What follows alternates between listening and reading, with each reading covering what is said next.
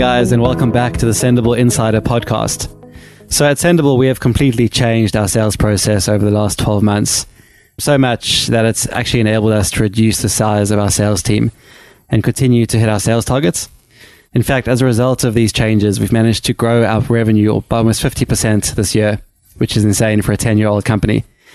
So I'm really excited to have Nico Watson, our head of growth, and Johnny Costello, our head of sales, with me today to discuss how we went about doing this.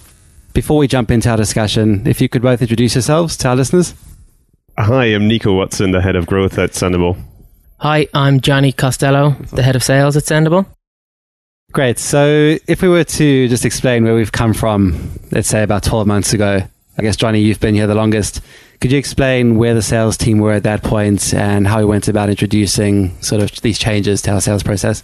Yeah, we've pretty much always got all of our leads through inbound. And the idea of the inbound methodology is that we make sure that the needs and goals of the leads are at the forefront, and we speak to them as soon as possible and in the channel that they need to.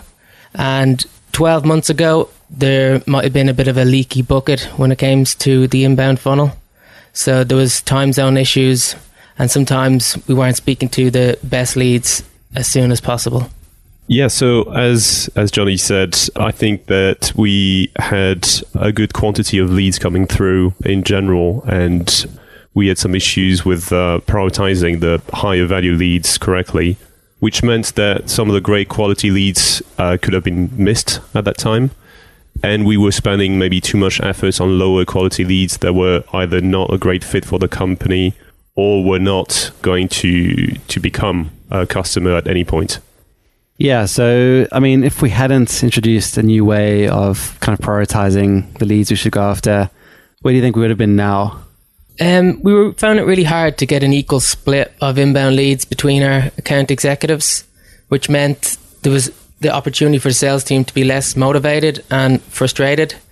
Often we'd hear conversations that they'd just done a demo with a lead that was a small shop owner, not the sort of small marketing agency that we normally target. So I think potentially would have had a less motivated sales team, which obviously meant we wouldn't have got such good results this year.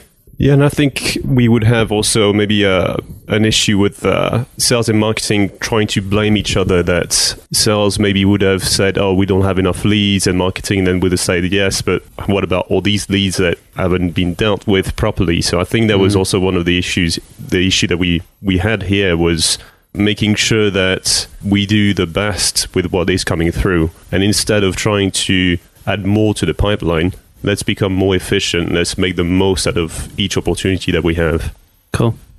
Yeah, so obviously I recall, Johnny, I guess when you first started, we would go after every single lead that came in and call them and try to contact them. So how have we gone about changing this approach recently? Like, what's been the new way of working? I think the first step was the decision to move marketing automation platforms, and Nico had experience in building some automated workflows that made a really big difference initially.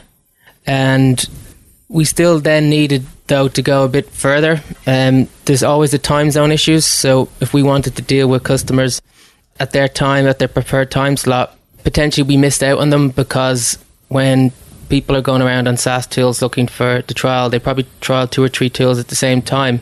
And if we're the last of those 3 tools to reach out to them, it means potentially we've lost a lead just because we're based in the UK. So we knew we needed a bit more in the marketing automation space. So yeah, we did create our own scoring to try to automate lead assignments and try for the SDRs only focus on the higher quality leads. But that was very limited in the way that it was based on what we thought were great leads and not data driven. So yeah, we had workflows put together. We did manage to have those emails going out and pushing people to book their demos straight away. So there's no back and forth, making people more efficient. But yeah, it was still limited with what we could do at that time. So just from the leads perspective, so if I'm a lead and I contact you for a demo, can you explain the process? Like, how would that look from the leads perspective? Do you mean how it was 12 months ago or current? Well, how it was then, and maybe where it is now. Maybe tell me how it was back then and what it looks like right now. Yeah, sure. Potentially, if you were a lead based on the west coast of the US and our sales team are based here in the UK, you would probably be hoping to speak with somebody straight away. But potentially, it was midnight our time, so you might have come to our website and filled in the demo request form, and it might have been 24 hours before we were able to reach you. We might have come into the office, tried to call you at 9 a.m. your time, missed you, and then there was some email tennis back and forth. The system is so much better now that we have a fast lane in place that if we can pre-qualify you online and give you the opportunity to book directly into a calendar, so you can choose a time slot that suits you. Our sales executives tend to do some late shifts to make sure that this time slot's open for worldwide. And that way, like it should be an inbound methodology, the prospect gets to choose the time basically as soon as possible that they get to speak with the sales rep. So even if they are shopping around, they've nearly straight away booked in a time slot in our calendar for the next day. Cool.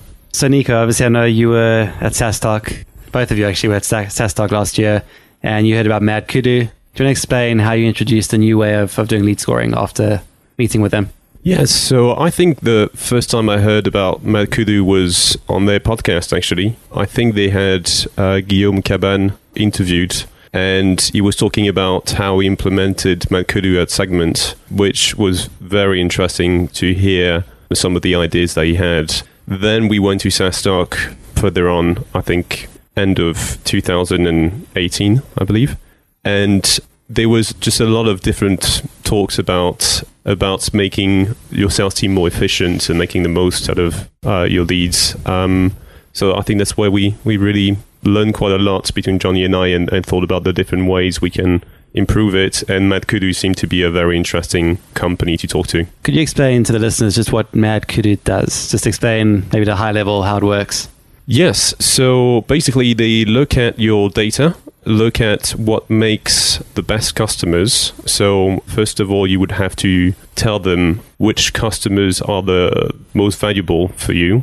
And based on that, so it can be based on value or anything else. And based on that, they look at the data and they build a model saying, okay, people that are from, let's say, this country are 80 times or 10 times more likely to purchase, or activity-based as well. People that have seen this page on your website or have done this activity are much more likely to purchase. So it's really based on two things. Firmographic data, so who is the lead coming through and what information their company have in common that makes them a great lead. And then the second score that they have is the likelihood to buy. So based on their action, how likely are they going to buy the next month? And then from those two scoring, you would have your lead scoring saying how great the lead is. What are some of the challenges as a result of implementing these changes? We're going to have to downsize the sales team. Mad Kudu was going to take over the responsibility for a lot of the qualification of the leads. So there was fear from the sales development reps that they were going to be replaced with automation. There was also quite a lot of back and forth to improve the scoring model based on feedback from the sales team. So the sales and marketing teams speak with each other every day in the stand-ups. So it was a real good opportunity to talk through the leads that were coming through, talk about the customer fit score that they were getting, the lead grade score that they were getting. So it did take some time for the sales team to get their head around that. But once they saw the accuracy of the leads coming through, everyone was really positive about it. And then another thing that we weren't quite used to was the account executives were on the online demo, they were having to ask some of the qualification calls themselves, because in previous cases, the SDRs would ask all the basic BANT type questions about budget, authority, needs and timing, while often we had to then shoehorn some of these questions into the start of the demo. But because Mad Kudu has worked so well, most of the online demos we're doing were with our target demographic. So the qualification questions were pretty simple, just to get some of the pain points of the person we were speaking to and then make sure we tried to alleviate those pain points during the demo. So one point you mentioned just earlier was about the fact that people were afraid of losing their jobs to AI or automation.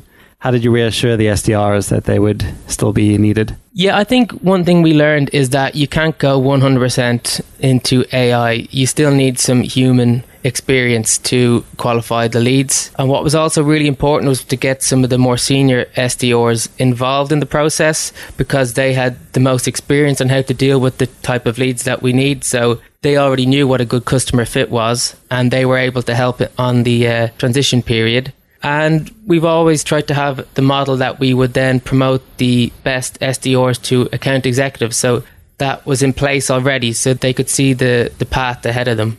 Yeah, and I think it's also, automation is not replacing their job. It's just pushing them into a place where they deliver more value. Mm-hmm. So it's making the jobs more interesting in some ways, but also deliver more value to the company. In no way it's replacing people. So it's helping them do their jobs better in a more focused way? Exactly. Deliver more benefits to the company, doing a more interesting job as well. So yeah, all in all, it's a good thing. And how could a company that's trying to drive outbound sales or outbound initiatives, how could they use MadKudu to maybe approach new leads, new opportunities, maybe even for ABM? I think, first of all, the biggest question is volume. You need volume for the model to make sense. If you have only small volume, it might not be that interesting. So enterprise selling, bigger contracts and lower numbers might not be the best for this, for the model that we built for Sendible.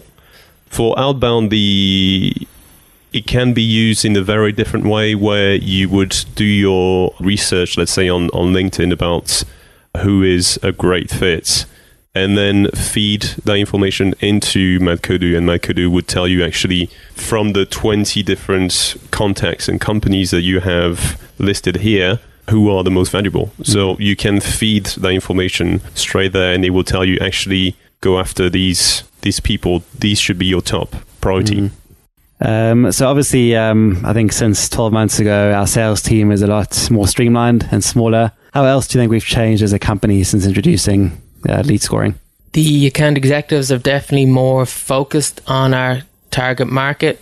It meant we've been more consultative. We've learned more about the target market, so mainly marketing agencies that we're demoing to.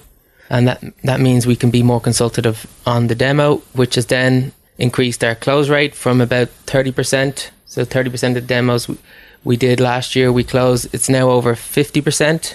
And in turn, that's led to the average deal size increased as well. And the sales team are very motivated. They know every time they sit down to a demo that has been booked into their calendar already, the likelihood is that it's going to be a great customer fit. What about enterprise sort of SaaS businesses, where you maybe have fewer leads coming in? Do you think something like lead scoring and MadKudu could benefit that type of business or model? Or is this best used for high volume inbound sales? The model that we have right now is definitely for high volume inbound. However, you can use MadKudu for other ways. So for example, for LinkedIn ads, you can look at who are your best customers and feed that into Facebook ads. And from there, you can target really the people that are most likely going to purchase. There is definitely a complete different way of using MadKudu for outbound. You can, for example, meet people at trade shows or conferences, feed them onto a spreadsheet, and then push that into MadKudu, and it comes back with a prioritized list of people that you should contact. So there's definitely other ways of using MadKudu on the outbound side. I think what you said there about Facebook ads is really interesting. So you could take your customer database, take your highest graded leads, create a lookalike audience, and then retarget them, right? Exactly. So based on the likelihood to purchase or their firmographic. So you know who your best leads are. They come from this type of company, from this country. They have that many employees, annual sales of X, that industry. Yeah. Feed that into Facebook, and you know that your ad is going to be shown to the best targets.